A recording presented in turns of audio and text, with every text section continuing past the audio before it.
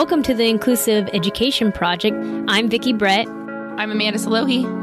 We're two civil rights lawyers on a mission to change the conversation about education, civil rights, and modern activism. Each week, we're going to explore new topics which are going to educate and empower others and give them a platform to enact change in education and level the playing field.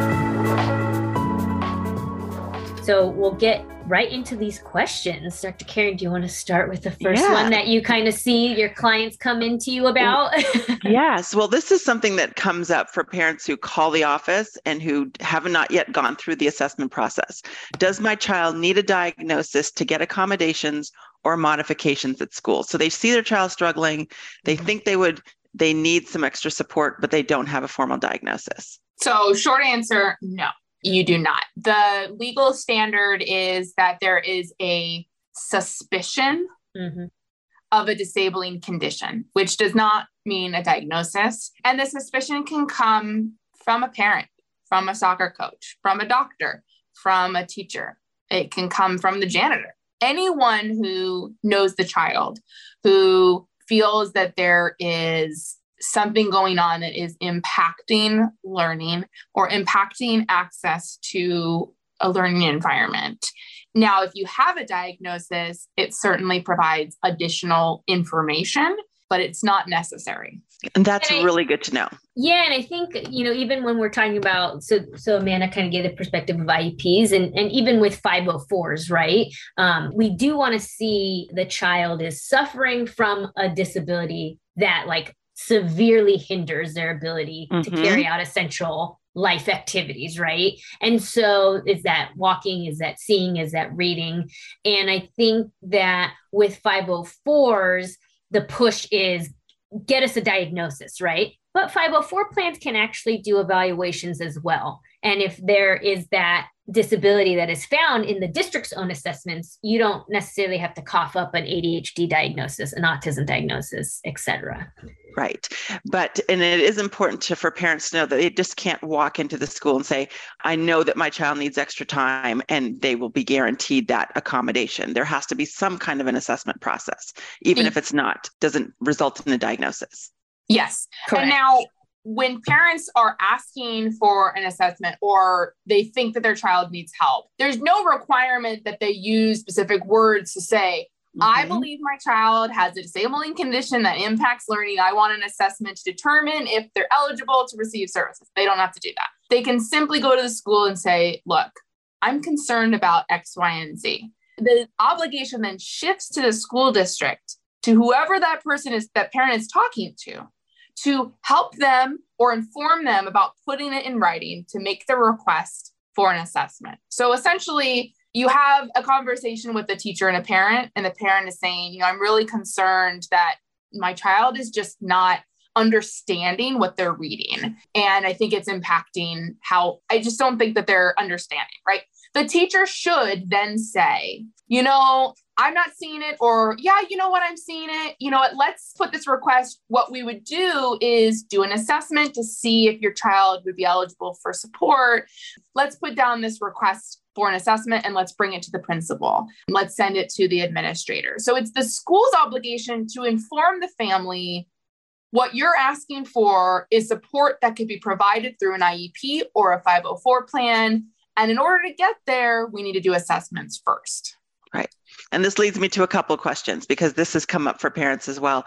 Another question that parents ask is that if the teacher says my child is fine, and I've heard this over and over again, where parents have gone to the teacher first as the frontline person and said, it's taking my kid 3 hours to do homework, and you said it should take 30 minutes. He's really struggling. And the teacher says, he's fine. A lot of kids are behind. A lot of kids are struggling this year. He's a boy. He'll catch up. Don't worry about it. And discourage the assessment.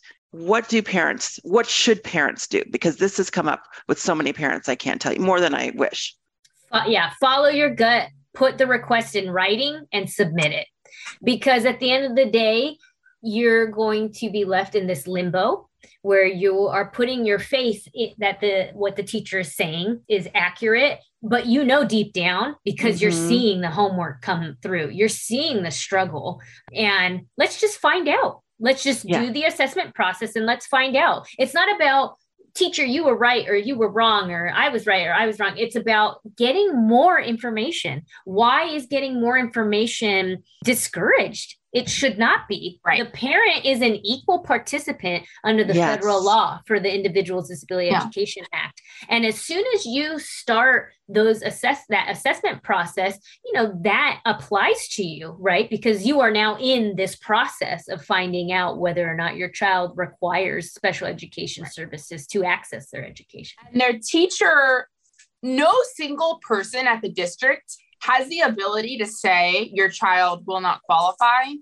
until an assessment is done. And in fact, no single person has the ability to make that determination on their own ever, even after an assessment is done. Absolutely. That threshold for whether assessments should be done is so low. It's a suspicion by anybody that something is impacting learning, because that's where we get the more information is through the assessments. And I want to point out that not only do we see what you just mentioned, that the teacher says, I don't think we need it, but we also see teams delay further by saying, we're going to do a student success team meeting or an SST, or we're going to do a 504 meeting.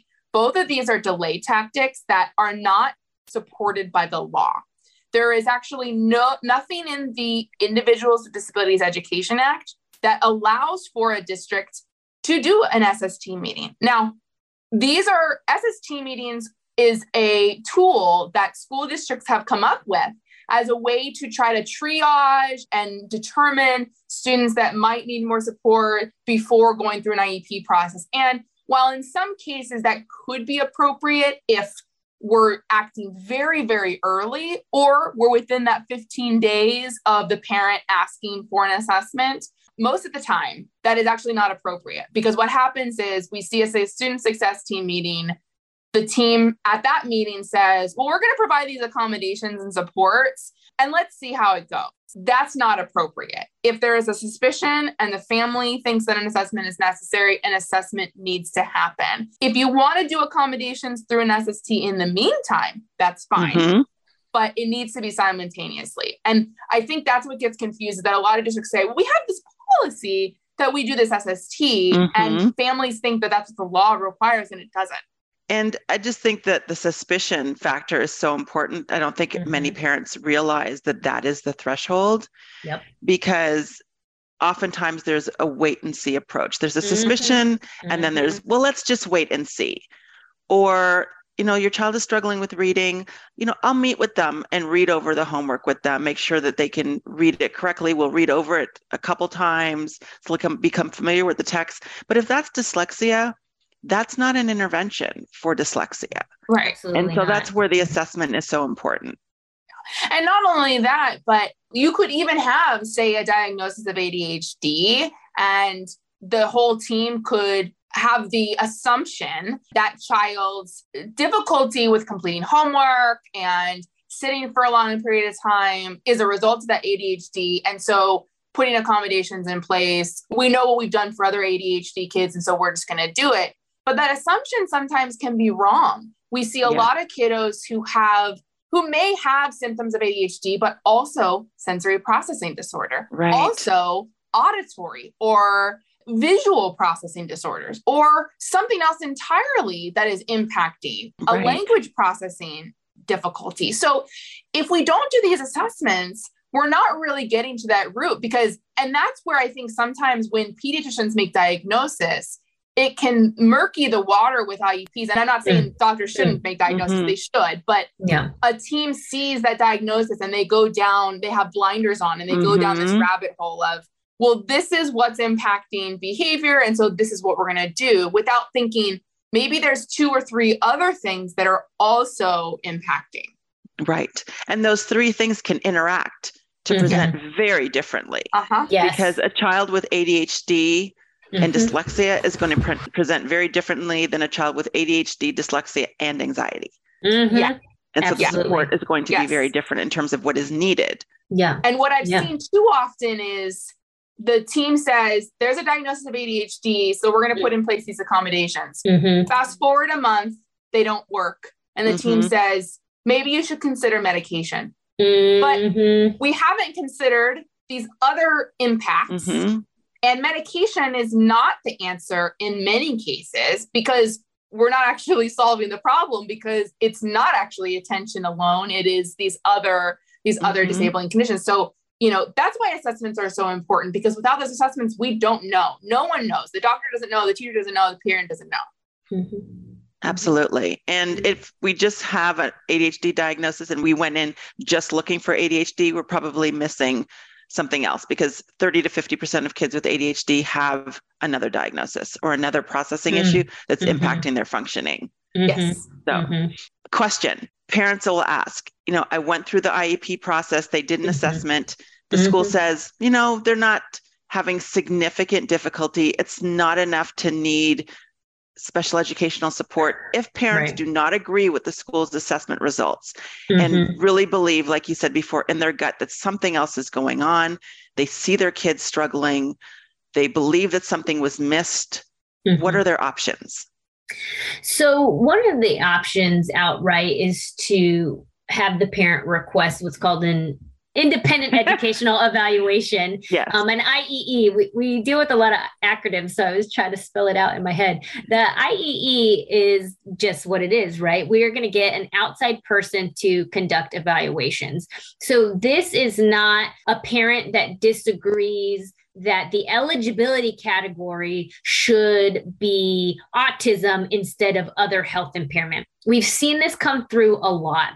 And what parents need to understand is that as soon as you are able to get one of those eligibility categories and qualify, for instance, once you get through that door, there's 13 eligibility categories. Once you get through one of those doors, whatever services your child needs will be provided or should be provided. You do not have to have autism to get speech and language services. You don't need to have any of that. But we see that a lot where we go, hey, why did you disagree with these evaluations? Well, they had the wrong eligibility category. And it's like, you're hyper focusing on the wrong thing. So the parent that is going to be requesting an IEE is that parent that is just like, no, something's wrong. And you guys are saying they don't qualify at all. And I believe based on their ADHD, because we see this a lot, they'll want to give you a 504. And a 504, kind of how I'd said at the top, there is a physical or mental condition, right, that substantially limits a major life activity. The quickest example is that the child is in a wheelchair, the school has no wheelchair ramps. And so that is a violation under 504, right? This kind of access to it, right? But it can also be applicable to kiddos with ADHD and things like that.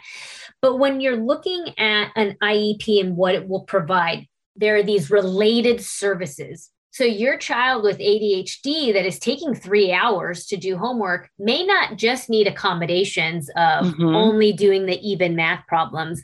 They may need the teacher to reteach the concept because they are not grasping it for whatever reason, right? Whether it be processing, whether it be the attentional, whether it be an impulsivity that is keeping them from actually retaining the information. So you would say, I would like an independent educational evaluation, and the district has a couple of avenues that they can do with that. They can grant it to you outright and say, okay, we will fund, it's public funding. We will pay for an independent person to do this evaluation. And, we'll have an IEP meeting after, we'll discuss.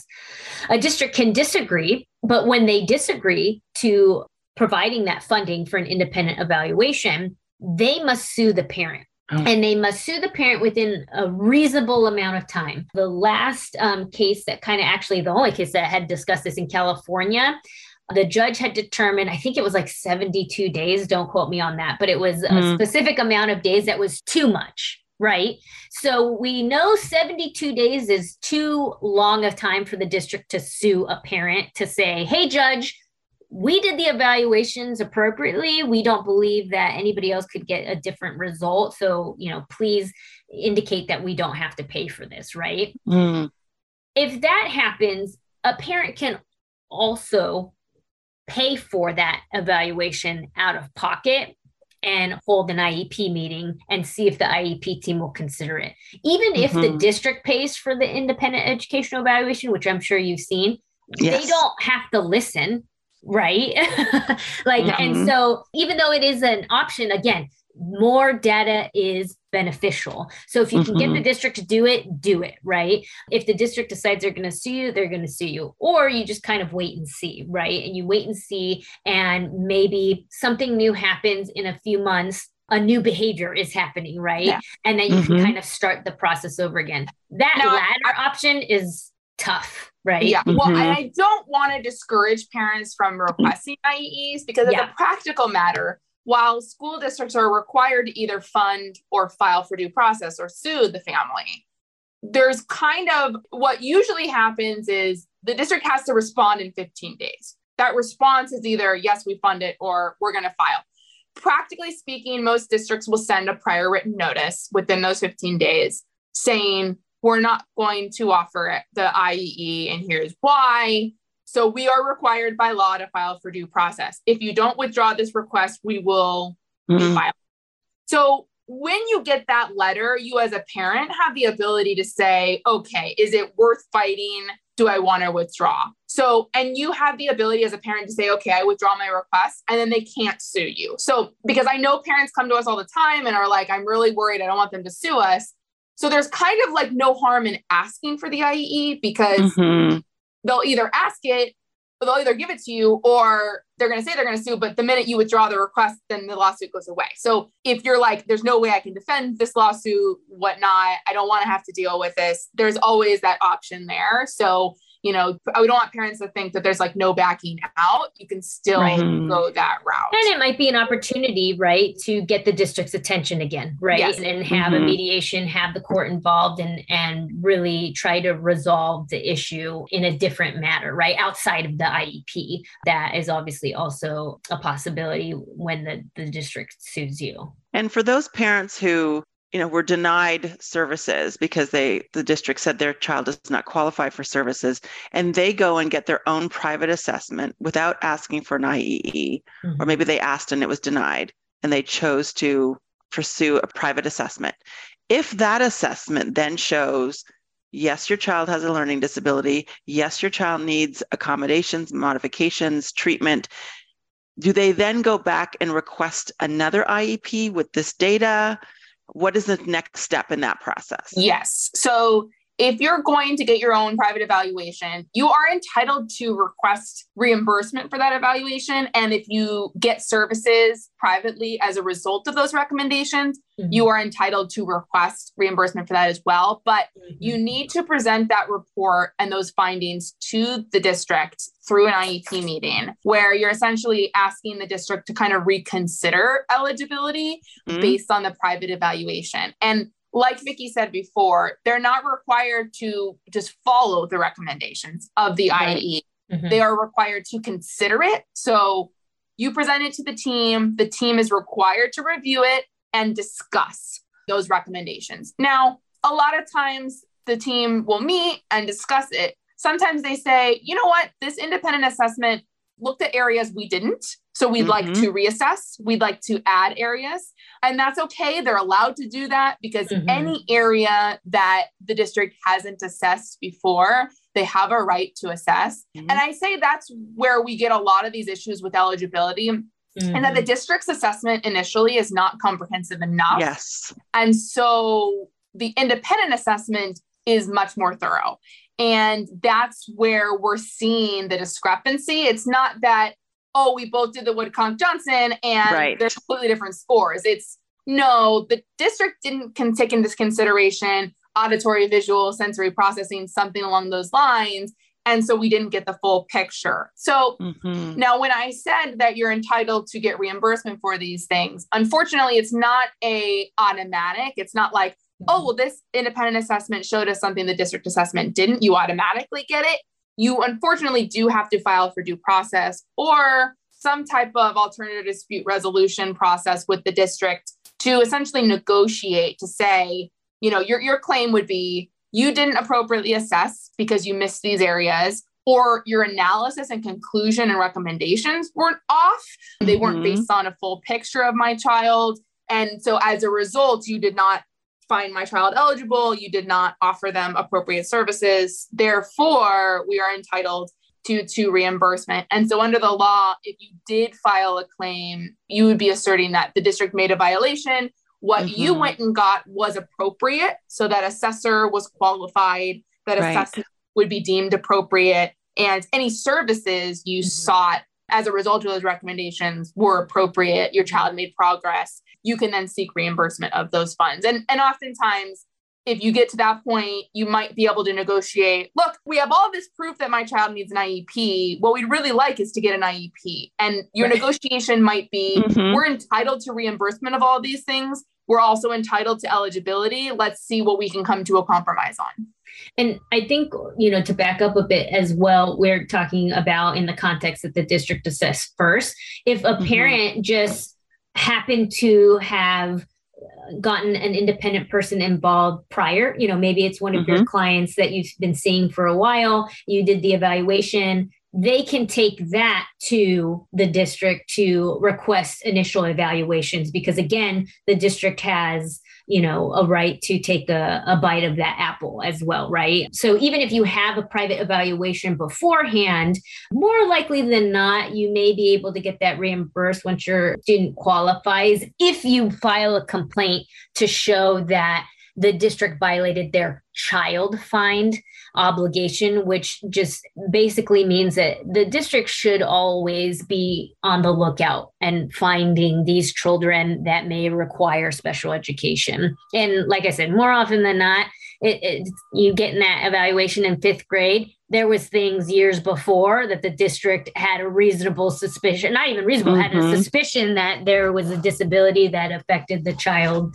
access to the curriculum. So I wanted to throw that out there too, because you don't have to have the assessments first before doing the private ones. And can I just say that the information that you both are sharing, most parents do not have access to. Right. There's not a place where they can go when your child begins school. They do the kindergarten orientation, but there's not, if your child is struggling, here are the steps to follow. Yeah. It seems I like know. and parents can't find the information. They don't know what their rights are. That is one of my biggest frustrations. And it's just when parents get a notice, for example, that we are going to sue you because they don't agree, then for some parents that not knowing what their rights are, not understanding what this means, they back off and then their kids don't get the support that they actually do need. And that is incredibly frustrating to me and to so many of the parents that I work with. I mean, honestly, it's one of the reasons why we have this nonprofit and why we have this podcast, right? And why we love to collaborate with you, because you see so many individuals that we don't get a guidebook on how to be parents, just period, right? And then what about a guidebook for a parent with a child with unique learning needs, right? Like nobody has that. And so our podcast is really to start those conversations, try to make people aware. And that's what we loved about like this idea, which I think we'll have to continue doing this at least quarterly. Because there's so many more questions. There's so many more questions. Yeah. And I wanted to kind of bring it back as well. We are talking about the public school system. There are a lot of families that go to private schools and that child may be in private school their entire life. The parent may have just gotten, really frustrated and pulled their child out. The private schools are not federally funded. So the federal law and the state laws apply to those federally funded schools. That could include charter schools and obviously public schools. So, if a religious school or otherwise a private school is not providing individualized education programs, IEPs, they are not obligated to. But what we have seen, especially under this idea that we were going to have vouchers under the former federal education secretary, which was an awful idea. We had seen a lot of private schools try to accommodate children with special needs. So they kind of will mimic IEPs, but there is no obligation that they need to. They're private, right? So I wanted rule book, so to speak. But keep in mind that if your child does attend a private or parochial school, you still are entitled to go to the local school, public school district where you live, ask for an assessment and ask for an IEP. If the team makes a recommendation for an IEP, you then have kind of a choice whether you're going to take that IEP, go back to your private school and say, look, these are the things that I think my child needs. You could choose to go to the public school and say, I want to accept these services. And the third kind of option is kind of a hybrid. If the team is making a recommendation for accommodations in the classroom, but also related services, so speech and OT outside the classroom, you do have a right to say, I'm going to continue to privately place, but I would like to, access these related services, speech, OT, especially for like our younger kiddos, those under the age of 6, where many times they're attending a private preschool or private program, and they're not obligated to attend a public school yet. Here in the state of California, you're required to go to school when you turn 6. Other states are different. So up until that age, you're allowed to go to a private school and still get, but even if you're like in 5th grade, you can still seek these related services. And we could do a whole podcast on like the interchange of that. There's a lot of details, but just know that that is an option. And I think that's important because I think there are many parents that I have worked with who don't know that that's an option because they feel like because they chose an independent school, they've given up their rights to seek an IEP and services through their school district. No. And in fact, when Vicki mentioned the child find obligation before, that obligation extends to children in private school. Each school district is required to have a child find policy on how they essentially identify and find students that live within their district who might require support. Now, it doesn't require the school district to go, knock on every door within, their geographic area and say, hey, I noticed your kid isn't in our school. Hey, do you need an IEP? But if they know in some way or form, if they have some kind of policy where they know that there's a child living within their district who doesn't attend their school, who is requiring support, however that may be, they do have an obligation to let the family know, hey, we can do an assessment and we can, see if there's something that we can be providing. And sometimes the way that works is, so like in California, we have regional centers that support students with disabilities across the state. And those regional centers, most of the time, do referrals to the school district, whether the child is enrolled in that public school or not, to say, hey, this is a child with a disability living within your district. And in those cases, that triggers that child find obligation. If a parent goes to the district office and says, hey, my kid's enrolled, but I wanted to find out more information, if they, give information about their child having a disability, that triggers an obligation. So each district will have their own policy on how they identify these students, but there must be a policy in place. Okay. And I know that we're running out of time, but I do have an intervention question. And this comes up quite a bit. I'm just thinking a parent who's gone through the IEP process, their child clearly needs services. I'm going to use dyslexia as an example, or as they call it, a specific learning disability in reading. We know the science behind what works for kids with dyslexia and what does not work.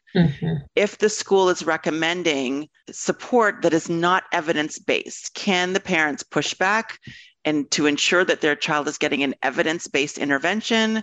And what does that process look like? That's a great question and really the bane of our existence and why we still have jobs. So when we're looking at what an IEP needs to provide, it needs to provide a free and appropriate public education. I think we all know free to the parent, it means that it's publicly funded. Public education, we just discussed that. And appropriate, what is appropriate? It's an individualized education program. So oftentimes districts will buy these research-based reading interventions, and they may not necessarily be evidence-based. And we know a lot of parents in recent years, especially in California, the dyslexia parents were really pushing for districts to provide certain types of, like Orton-Gillingham, that's the Cadillac, right? What the law that actually passed down said was that, they had a more robust kind of law, but then the one that actually passed was just hey, there is a guide that some districts can use to purchase these types of reading interventions. But what a lot of parents thought was that, well, we get evidence-based. That's just the automatic. And that's not what the law had said. If your child requires an evidence-based reading program, then that is what should be provided to your child. The problem is there's so many of these reading intervention programs that the districts will say, okay, this is what we believe that your child needs for this amount of time.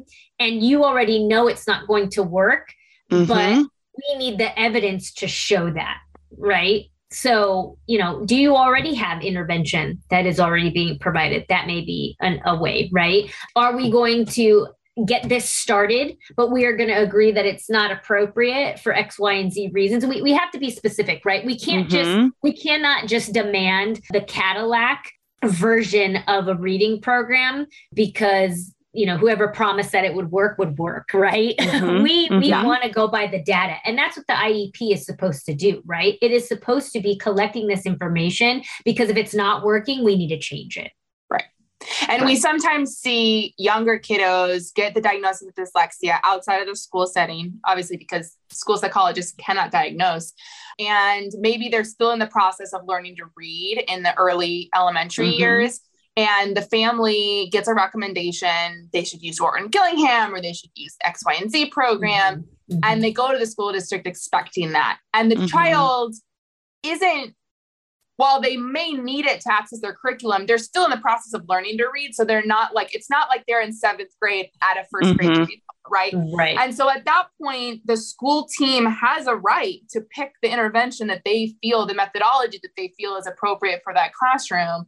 And it is unfortunate that we kind of need the program that they pick not to work, like Vicki was alluding to, that the child falls behind before we can say, we tried it your way, it doesn't work, now try it our way. You might see teams, like I had a case a couple of years ago where we were dealing with a 2nd grader who was diagnosed with dyslexia and recommended a certain program. And we went to the team and we said, we really feel that this is the intervention program that would work. The program you're recommending really isn't evidence-based. And we were able to convince the team, the district, because it was a smaller district, to try it. And what they did was they said, okay, we're willing to try this program as a trial basis with the RSP kids or the kids in resource within this school in this grade. So it was like all 2nd graders in RSP at this school started using this program. They got trained on it. And when they saw the benefits of it, then they said, okay, now we're going to implement this as our reading intervention program.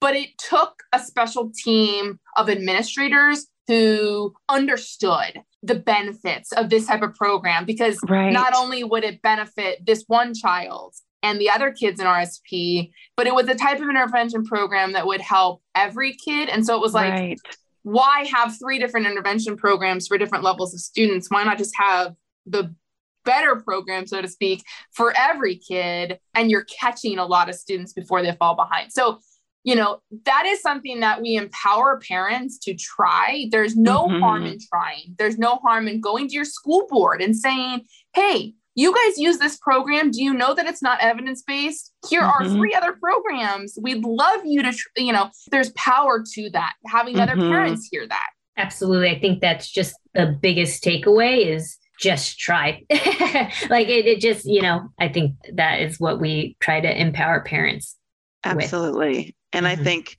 again, you're empowering parents and you're equipping them with knowledge. And that is powerful. And then when you get those administrators and those educators who are willing to try. And, those are the gold standard for me. I'm just like, I wish you were, on the team of every child that I work with, because these are the teachers and the administrators who go to bat and will do whatever they need to do to make this child succeed. And like you said, because they know that if they're trying it with this child and it works, then it's going to be something that they can use with other kids who have similar struggles. Yep. Absolutely. Absolutely. Well, we're going to have to do another one of these, Dr. Karen. Yes. Absolutely. Absolutely. I'm so grateful. Thank you so much for answering these questions, because like I said, these are questions that come up often. I try to stay in my lane. I'm a neuropsychologist. I do assessments. I can talk to you about what it is your child is struggling with, why they're struggling, and what will help. But in terms of the legal aspect, I need you both. I need you both to clarify. And that's why I'm so glad that you're answering these questions. Yeah, absolutely. And I think, one of the next episodes, and maybe we're going to give you guys a little preview of, is kind of talking about practical tips and tricks from both of our perspectives, right? Of what a parent can do from that medical kind of perspective. And then what we would say, kind of delving in deeper, kind of give you guys those solutions. So stay tuned. Stay tuned. Thank you again.